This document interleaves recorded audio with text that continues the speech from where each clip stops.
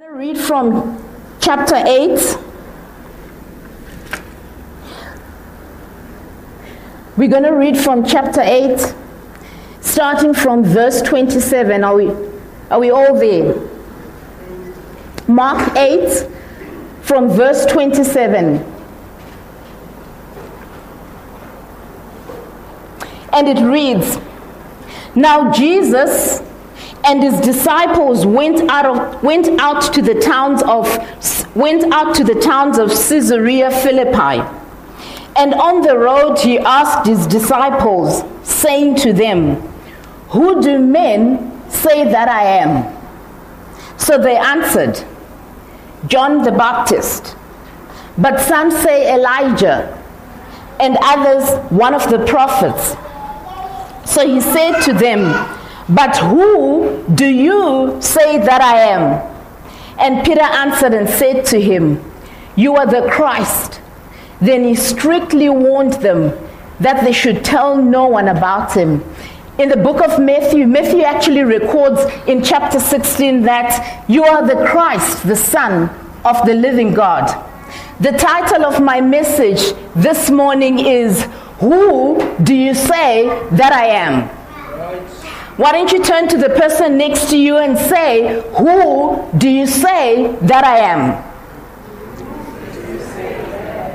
Who do you say that I am? And it is interesting here that Jesus, when he asks the question, he's looking for a personal response. And so it's the same question I have for you this morning. Who do you, Mamti, say that Jesus Christ is? Who do you, Mahle, say that Jesus Christ is? Who do you, Pastor Fadzi, say that Jesus Christ is? And so when Jesus asks this particular question, he's not looking for the response that your mama has told you. He's not looking for the response that your papa has told you. He's not even looking for the response that your mayor may have said. He's not even looking for the response that maybe your favorite celebrity has said. He's looking for a personal response and is asking the question, who do you, as you are seated there, as you're in a relationship with Christ, who do you say that Jesus Christ is? And what I find interesting about this particular passage in Scripture, the Bible makes it clear to us that Jesus and his disciples were walking out of the town of Caesarea Philippi. And what do we know about these towns? These towns were actually strongholds of demon gods of Syria, of Greece, and of Rome. So in these towns, there was a concoction of gods that were worshipped. What else do we know about Caesarea Philippi? We know that at this particular stage, as they were walking out, the Bible historians tell us that there was actually a rocky cliff. As you walked out of the towns of Caesarea Philippi, there was this rocky cliff. And on that particular cliff, what would happen was that there were actually idols that were literally carved into that rock facade. So picture this scenario. Jesus is walking with his disciples, and it is against that particular background. It is against that particular background of religious confusion and error that he chooses to ask that particular question. And so he's walking with his disciples, and he then inquires of his disciples about his identity. And as I was reading and trying to picture what would have happened here, there they are. They're walking out of Caesarea Philippi. There they are, with Jesus. And knowing Jesus, he was a man on a mission. He was a man with a vision. He was a man with a passion. So he was probably all resolute. And he's walking with his disciples out of Caesarea Philippi. And in the midst of that, as they walk past this rocky cliff, out of the blue, he just turns around and says, "Who do men say that I am?" And the guy just bounces off again in the context of that particular background. And here I am thinking, how would the disciples responded? So maybe, I don't know, maybe it was a James who started. I don't know, some say that you're John the Baptist. And then maybe it was a Nathaniel who was probably in the middle of the queue, calling out. But some say you're Elijah. And then I don't know, maybe it was Thomas, doubting Thomas, possibly at the back of the queue. And some say you're one of the prophets. Interesting scenario. And if you look at the responses that were given by the disciples themselves, they each indicated the name of a prophet. They each indicated the name of the prophet, and this was in line with the popular messianic expectations held in Israel at the time. And one thing, if you look at scripture, you would understand that the people of Israel, the children of Israel, somehow had good memories when it came to their history. So they knew that somewhere along the line, their forefathers had told them that there would be a great prophet that would come to the fore, that God would raise a great prophet. So as Jesus is asking this question, and obviously it's that history, it's against the backdrop of that history that they begin to formulate these answers that they think the crowds were saying. And we also need to understand that during that time there'd been this strand of prediction about a particular type of prophet that would rise. In Deuteronomy 18:15, Moses actually says to the children of Israel, "The Lord your God will raise up for you a prophet like me from your midst, from your brethren." So it's not like they didn't have some type of history to understand that there'll be a prophet that will be raised. In Malachi 4 verse 5, it says, "Behold, I will send you Elijah, the prophet, before the coming of the great and dreadful day." So in the minds of the Israelites, in the minds of the crowds, they actually thought that Jesus was a resurrected prophet of old. But they also thought that if for some reason Jesus is not one of the resurrected prophets of old, then maybe he is a new prophet just like them. So they saw Jesus in the context of one of the prophets. And the response of the disciples, their response to Jesus, it actually shows us Israel's attempt to understand who Jesus was based on their prior knowledge. So they try to explain who Jesus was based on some kind of prior knowledge. And I just want to ask you a question this morning. The definition that you hold, what is your definition of Jesus founded on? Is the definition that you have of Jesus, is it founded on some experiential knowledge that you have of him? Is it founded on what somebody might have told you? Is it founded on something that you think of Jesus? And the question is it aligned to what the Word of God says? What is the definition of Jesus that you hold founded on?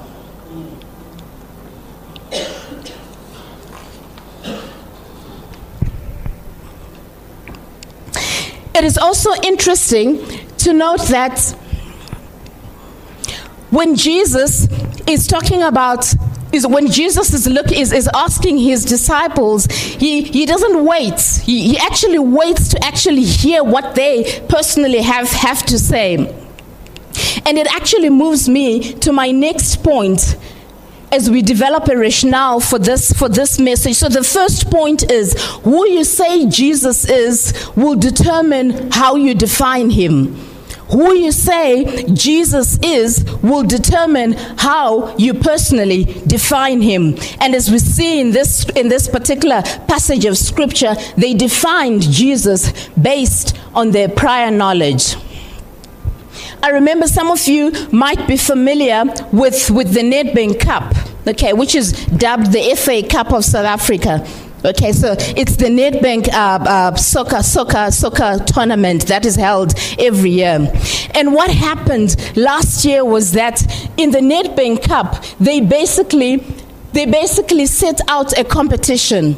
And in that competition, they asked fans interested in soccer, they asked them to phone in to a radio station. They selected particular radio stations. And that radio stations, they asked that if you phone in, share your dream. All right? So they asked fans to phone in and share their dreams. But what happened was that when you share your dream, then you would actually be eligible to win the fulfillment of that particular dream. Okay, so obviously people like in competitions, they would phone at the different selected radio stations. Okay.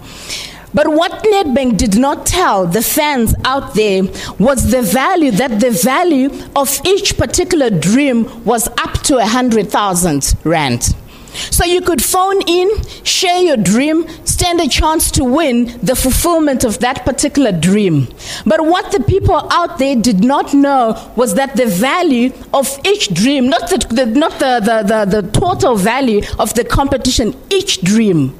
So you could phone and say, well, this is what I would like, this is what I want fulfilled. But they did not tell you that the value can be up to 100,000.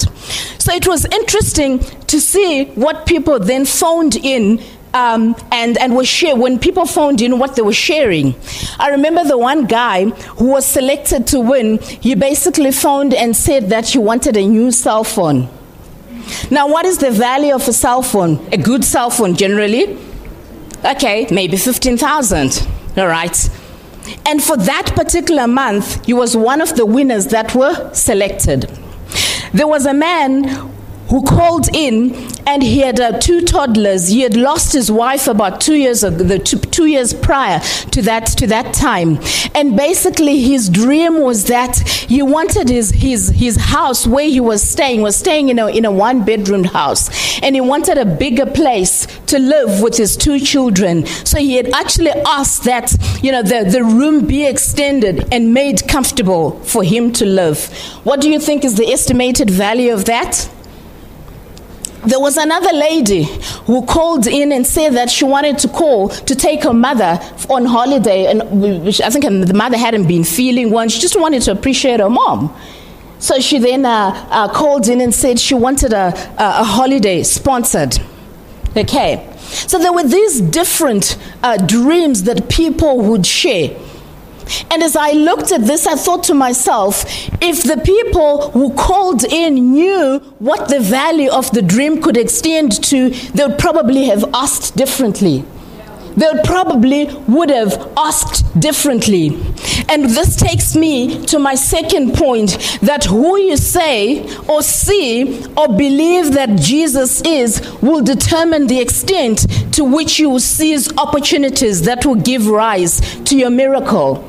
So your perception of Jesus is critical. Your perception of Jesus is key. Who you say Jesus is, who you believe Jesus to be, who you see him to be, will determine what you're going to ask him of, will determine the degree to which you will seize certain opportunities that may or will unlock certain miracles in your life.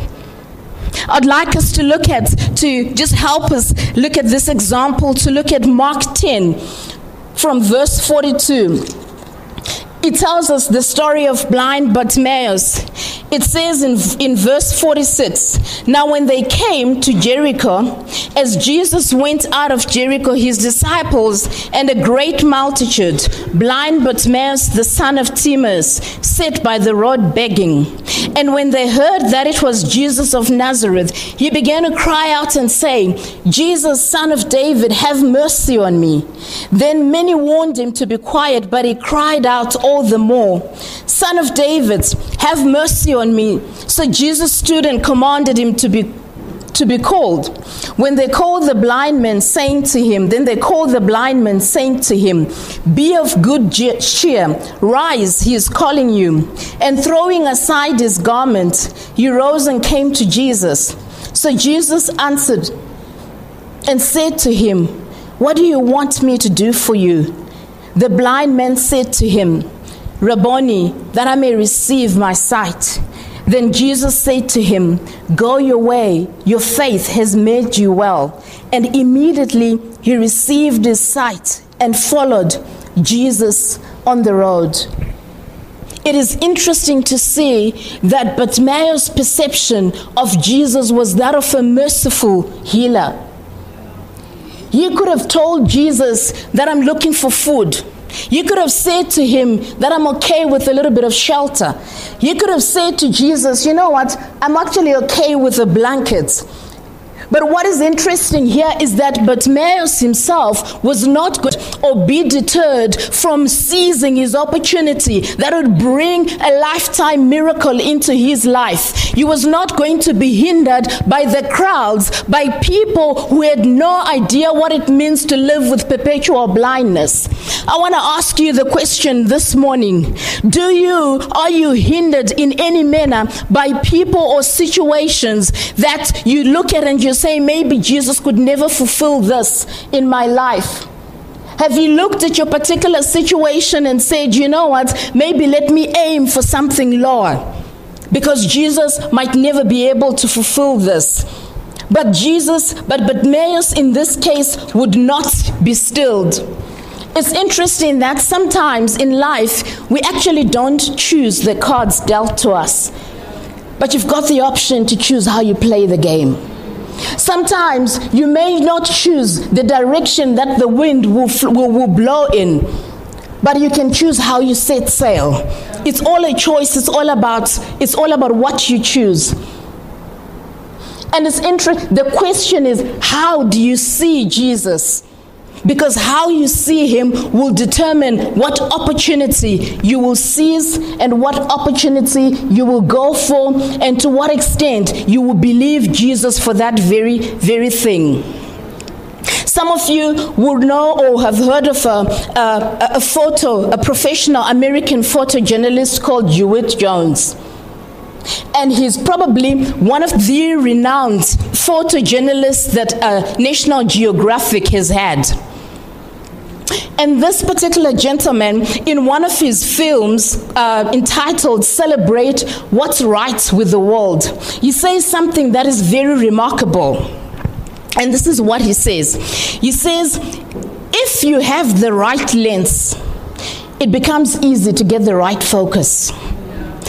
If you have the right lens, it becomes easy to get the right focus.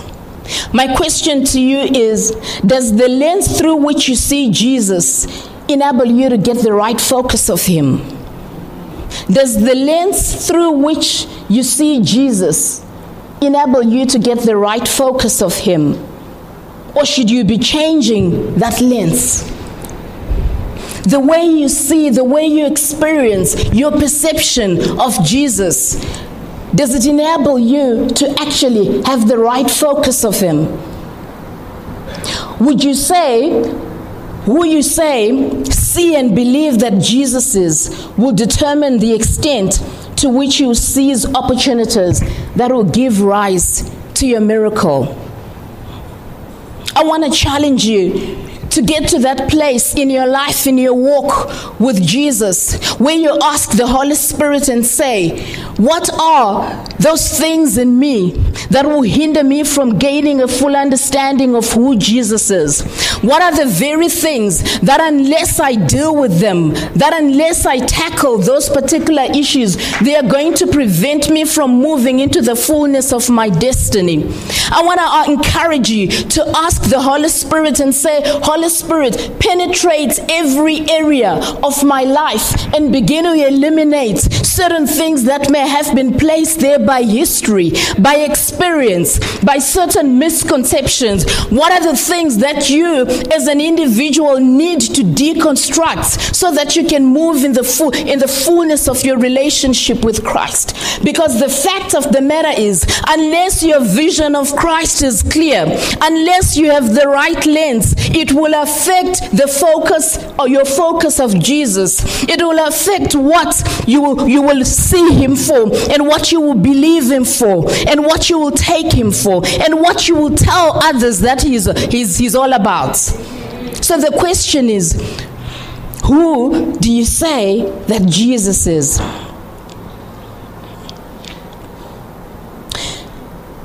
Point Point number 3, who you say Jesus is, your discernment of him will determine the degree to which you will fully embrace him. Who you say Jesus is, your discernment of him will determine the degree to which you will fully embrace him.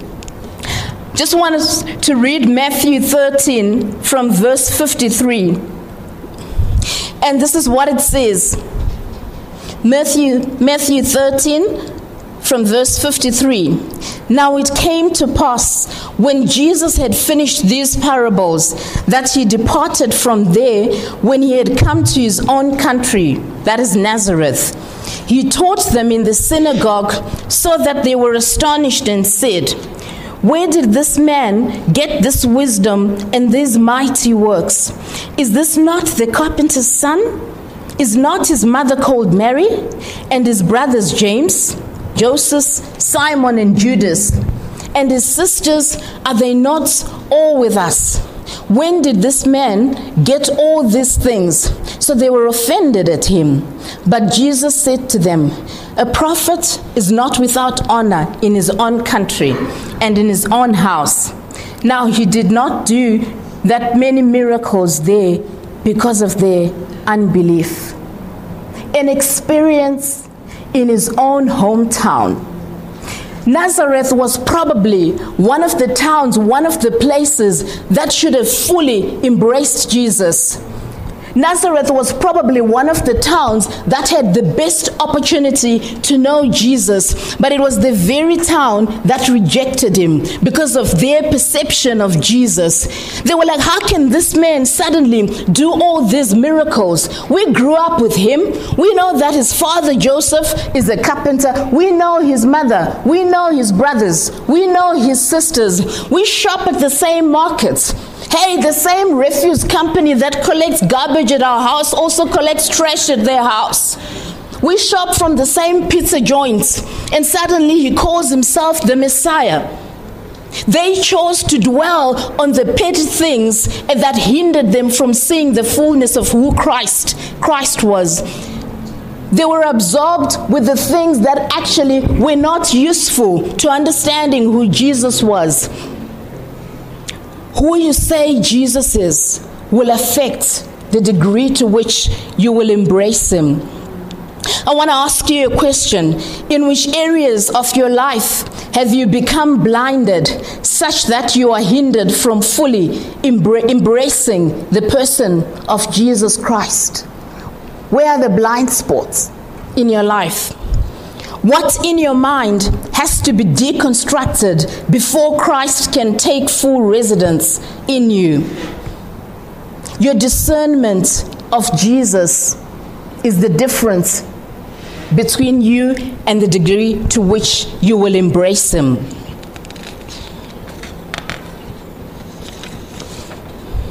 Point number 4, who you say Jesus is will determine everything about how you follow him. Everything about how. Do not even con yourself. Do not even con yourself and say, you know what, I'll live my life with a 30% understanding of who Jesus is. You know, I can kind of see my life through with probably a 55% of who Jesus is. It might mean that you'll only fulfill your destiny 55% of your destiny. It might mean that you will miss out on 45% of what Jesus has called you to. Who you say Jesus is will determine everything about how you follow him. If you think that Jesus is a good teacher, you probably follow him like one would follow a good teacher. If you think that Jesus is a kind of person who has some good ideas, then it might mean that you probably listen to some of the things he says every once in a while. If you think that Jesus is a good example, maybe you follow him, you try to follow his example. But if you think that Jesus, or you see Jesus, or believe that Jesus is the promised Messiah, If you believe that Jesus is the Son of the living God, Christ, the Son of the living God, in whom there is eternal life, then something about your life should certainly change. If you believe that Jesus Christ himself is the one who rules and reigns over all, then it changes your perception about how you live your day-to-day life. It changes your perception about how you believe what you believe in your life. It changes your perception about how you see the obstacles, the mountains, the hindrances in your life. Who you say Jesus is will determine everything about how you follow him. Is what you say of Jesus in alignment with what is portrayed in his word? I like what Peter says in John 6 from verse 68. This is after Jesus had preached a very tough message and basically said, you know what, if you want to follow me, you've got to accept me, you've got to eat my blood, you've got to eat my flesh and drink my blood. Now, this was a very hard teaching to a people who, for starters, could not even understand who he was. You were speaking to a people who did not even believe that he was the Son of God. But Peter, in that instance, he says to Jesus, when he asked them, so are you also going to depart from me? But Peter says, Lord, to whom can we go? For we have come to believe and understand that only you have the words of eternal life, and we have come to believe that you are Christ, the Son of the living God. Right. I want to ask you a question this morning. Do you believe that Jesus is the Son of God and in whom there is eternal life? And so it is against this backdrop that I'd like to have a one-on-one conversation with you. That I'd like to have a personal conversation with you this morning as I pose the question, who do you say that Christ is? Which takes me to the second part of this message, and that is, who do you personally say that Christ Jesus is? In that particular passage of scripture in Mark 8:29, not only does Jesus ask his disciples, who do men say that I am? But his subsequent question is, but who do you as an individual say that I am? And the fact that he asks a subsequent question reveals two things to me. Number one, the first thing was that the first response was not satisfactory to Jesus. It was not satisfactory to Jesus. It actually fell short of the true estimate of his mission. So he was like, okay, these people view me as a prophet. But he then asked them, who do you say that I am? And the second thing is that it depicts that particular question was of crucial importance to Jesus himself, particularly if this group of disciples who later became the apostles, all but one, if this group of disciples were to effectively execute the Great Commission to the ends of the earth. If you're going to give somebody a responsibility, whether it's in your work environment, if you employ a direct report and you say to them, this is your scorecard, this is your portfolio, you want to be certain that whatever is in their scorecard they're going to fulfill. You want to be certain that if their role is to bring in the numbers, they're going to bring in the numbers. You want to be certain that if their role is to actually expand and that particular portfolio, they're going to do it. So Jesus is faced with a group of disciples. For starters, he doesn't even know if they really know who he is. So he makes a decision to ask them, not because he was good at asking questions, but in his mind, he had the future in mind. He is seeing you and me in mind. He was seeing generations in mind. So he's thinking it is important that if these apostles are going to fulfill the Great Commission, I better make sure that they understand who I am. Yes. Not only that, if that particular question mattered to that extent to Jesus, then it also means that neither you and I are exempt from answering the same question in our generation, in this life stage, in this nation, on this continent. Right. In the same manner, Jesus wants to know if you really know him, because the Bible tells us that he has given us a great commission. He has given us a great commission to carry his gospel to the ends of the earth. Jerusalem, Judea, Samaria, to the ends of the earth. That is why, even as Go Church, you are a movement of God-honoring believers, progressively discipling nations by communicating and demonstrating the kingdom of God. But we can't effectively do that unless we understand and fully embrace who Jesus is. So it is of paramount importance for us to capture and be crystal clear in our minds who Jesus is. Yes. I want to encourage us not to lose cognizance of a few fundamentals. We need to understand that the world we live in is not quite the same world that Jesus lived in during the time he walked on the earth. Today, there are many erroneous definitions of who Christ is out there that are being taught people. Today, we live in a society with innumerable voices that are fighting for airtime in the hearts and minds of men. Today, we live in a world with concerning worldviews that advocate the worship of idols. And these idols range from people to animals, to dodgy objects. There are worldviews that are promoting the worship of different idols. There are confused mysticisms that perceive that Jesus is some floating being out there in the ether, or some imposter, or some heretic. There are all these confused mysticisms that are operating and floating out there. And that is why it is crucial for us to understand who Jesus is as portrayed in the Word of God. There are philosophers that even after 2,000 years after Jesus walked the earth, they're still trying to box Jesus. They're still trying to define Jesus even today, 2,000 years later. There are philosophies of that manner. History itself has even witnessed those who claim to be Jesus. That's the kind of world, that's the kind of environment that we live in our generation. There are myriads of religions that position Jesus Christ on par with Muhammad, on par with Krishna, on par with Buddha, on par with Sangomas, on par with fortune tellers, on par with New Age charismas. It's real, you know it. Yes. You know it. There are all these myriad of religions out there that position Jesus on par with all these other people who are not the Son of God. There are religions in the world today that claim that they can save the soul of man, that can claim that they can solve the crisis that we face today.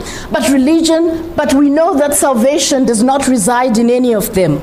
Salvation does not reside in a religion. Salvation resides in a person, and that person is Jesus Christ. But we are inundated by all these religions who will tell you, come, I'll save your soul. Come, I'll show you what can be better, but they're not. In them, there is no grain of salvation. That is our challenge. That is the world that we live in. There are many concepts of Jesus out there in the minds of people throughout the world,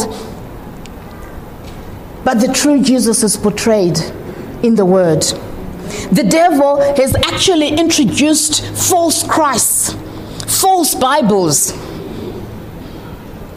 in order to deceive mankind. There are popular movements and even books and trends that feature isolated characteristics of Jesus and dogmas that distort a correct biblical view of Jesus Christ. You've seen some of these books or movements or trends.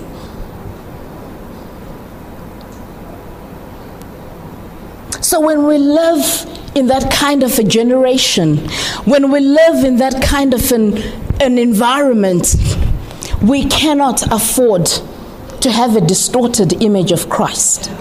We cannot afford to have a distorted image of Christ.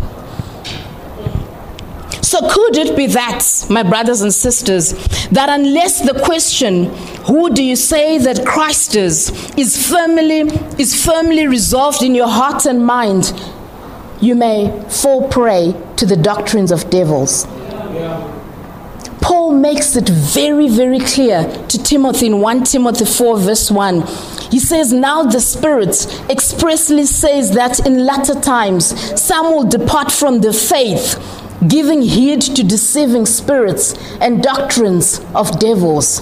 Doctrines of devils will confront us in the day and age that we live in. So could it be that unless we are clearly resolved in our minds in terms of who Jesus is, we may fall prey to these doctrines?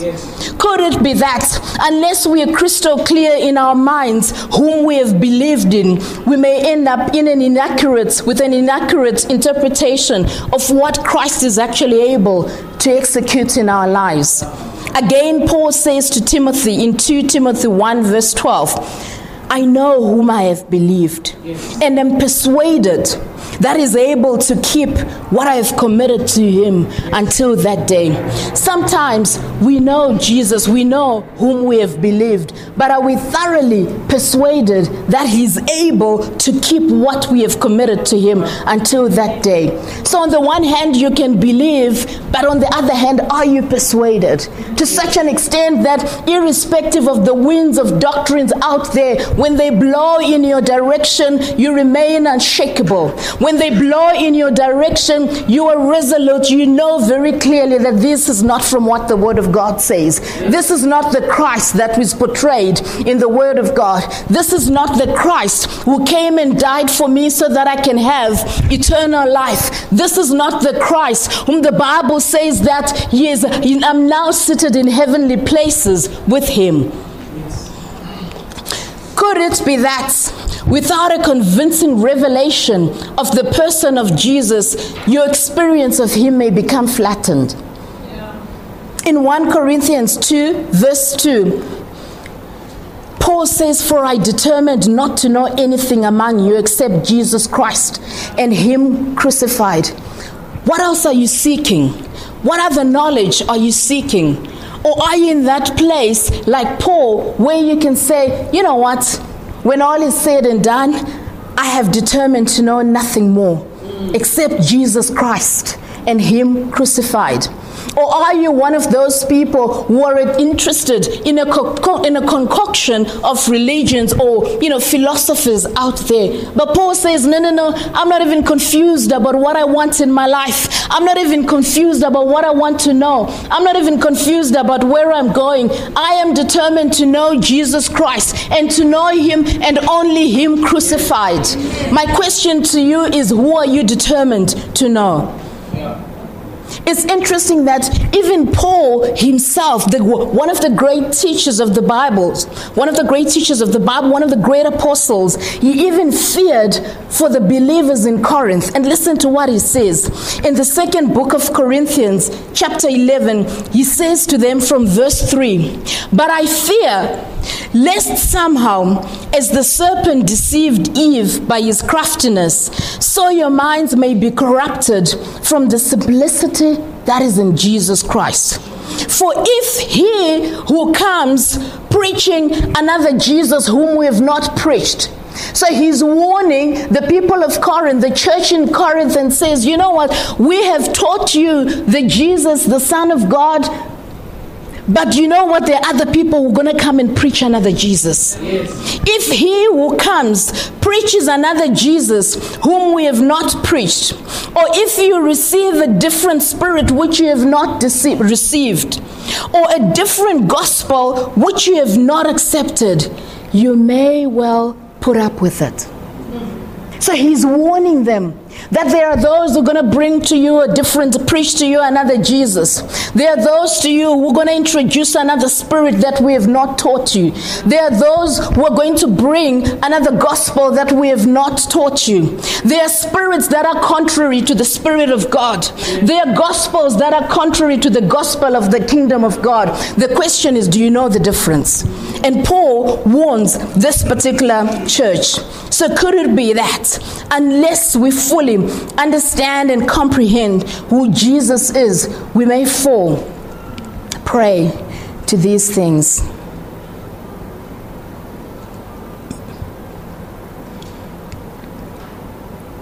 And finally, after Jesus has asked two questions, who do men say that I am?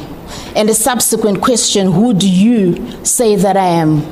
Peter answers, you are the Christ, Son of the living God. Then he strictly warned them that they should not tell anyone about it. I want you to allow me one more opportunity to ask you the same question. Who do you say that Christ Jesus is? And more importantly, is your response aligned to how Jesus describes himself in the Word of God? It's interesting that Jesus himself, throughout the Gospels, he gives us certain hints. He explains himself as many times as he can so that there can be clarity in who he is. It's interesting that if you look at the Gospels, these are some of the hints that he gives us so that we can understand who he really is, not based on our perception, but on who he says he is. In John 6:35, he says, I am the bread of life. He who comes to me shall not hunger. So Jesus is basically telling Israel that, you know what, if you're wanting something that is not run out, if you're wanting continued fulfillment, I am the bread of the life.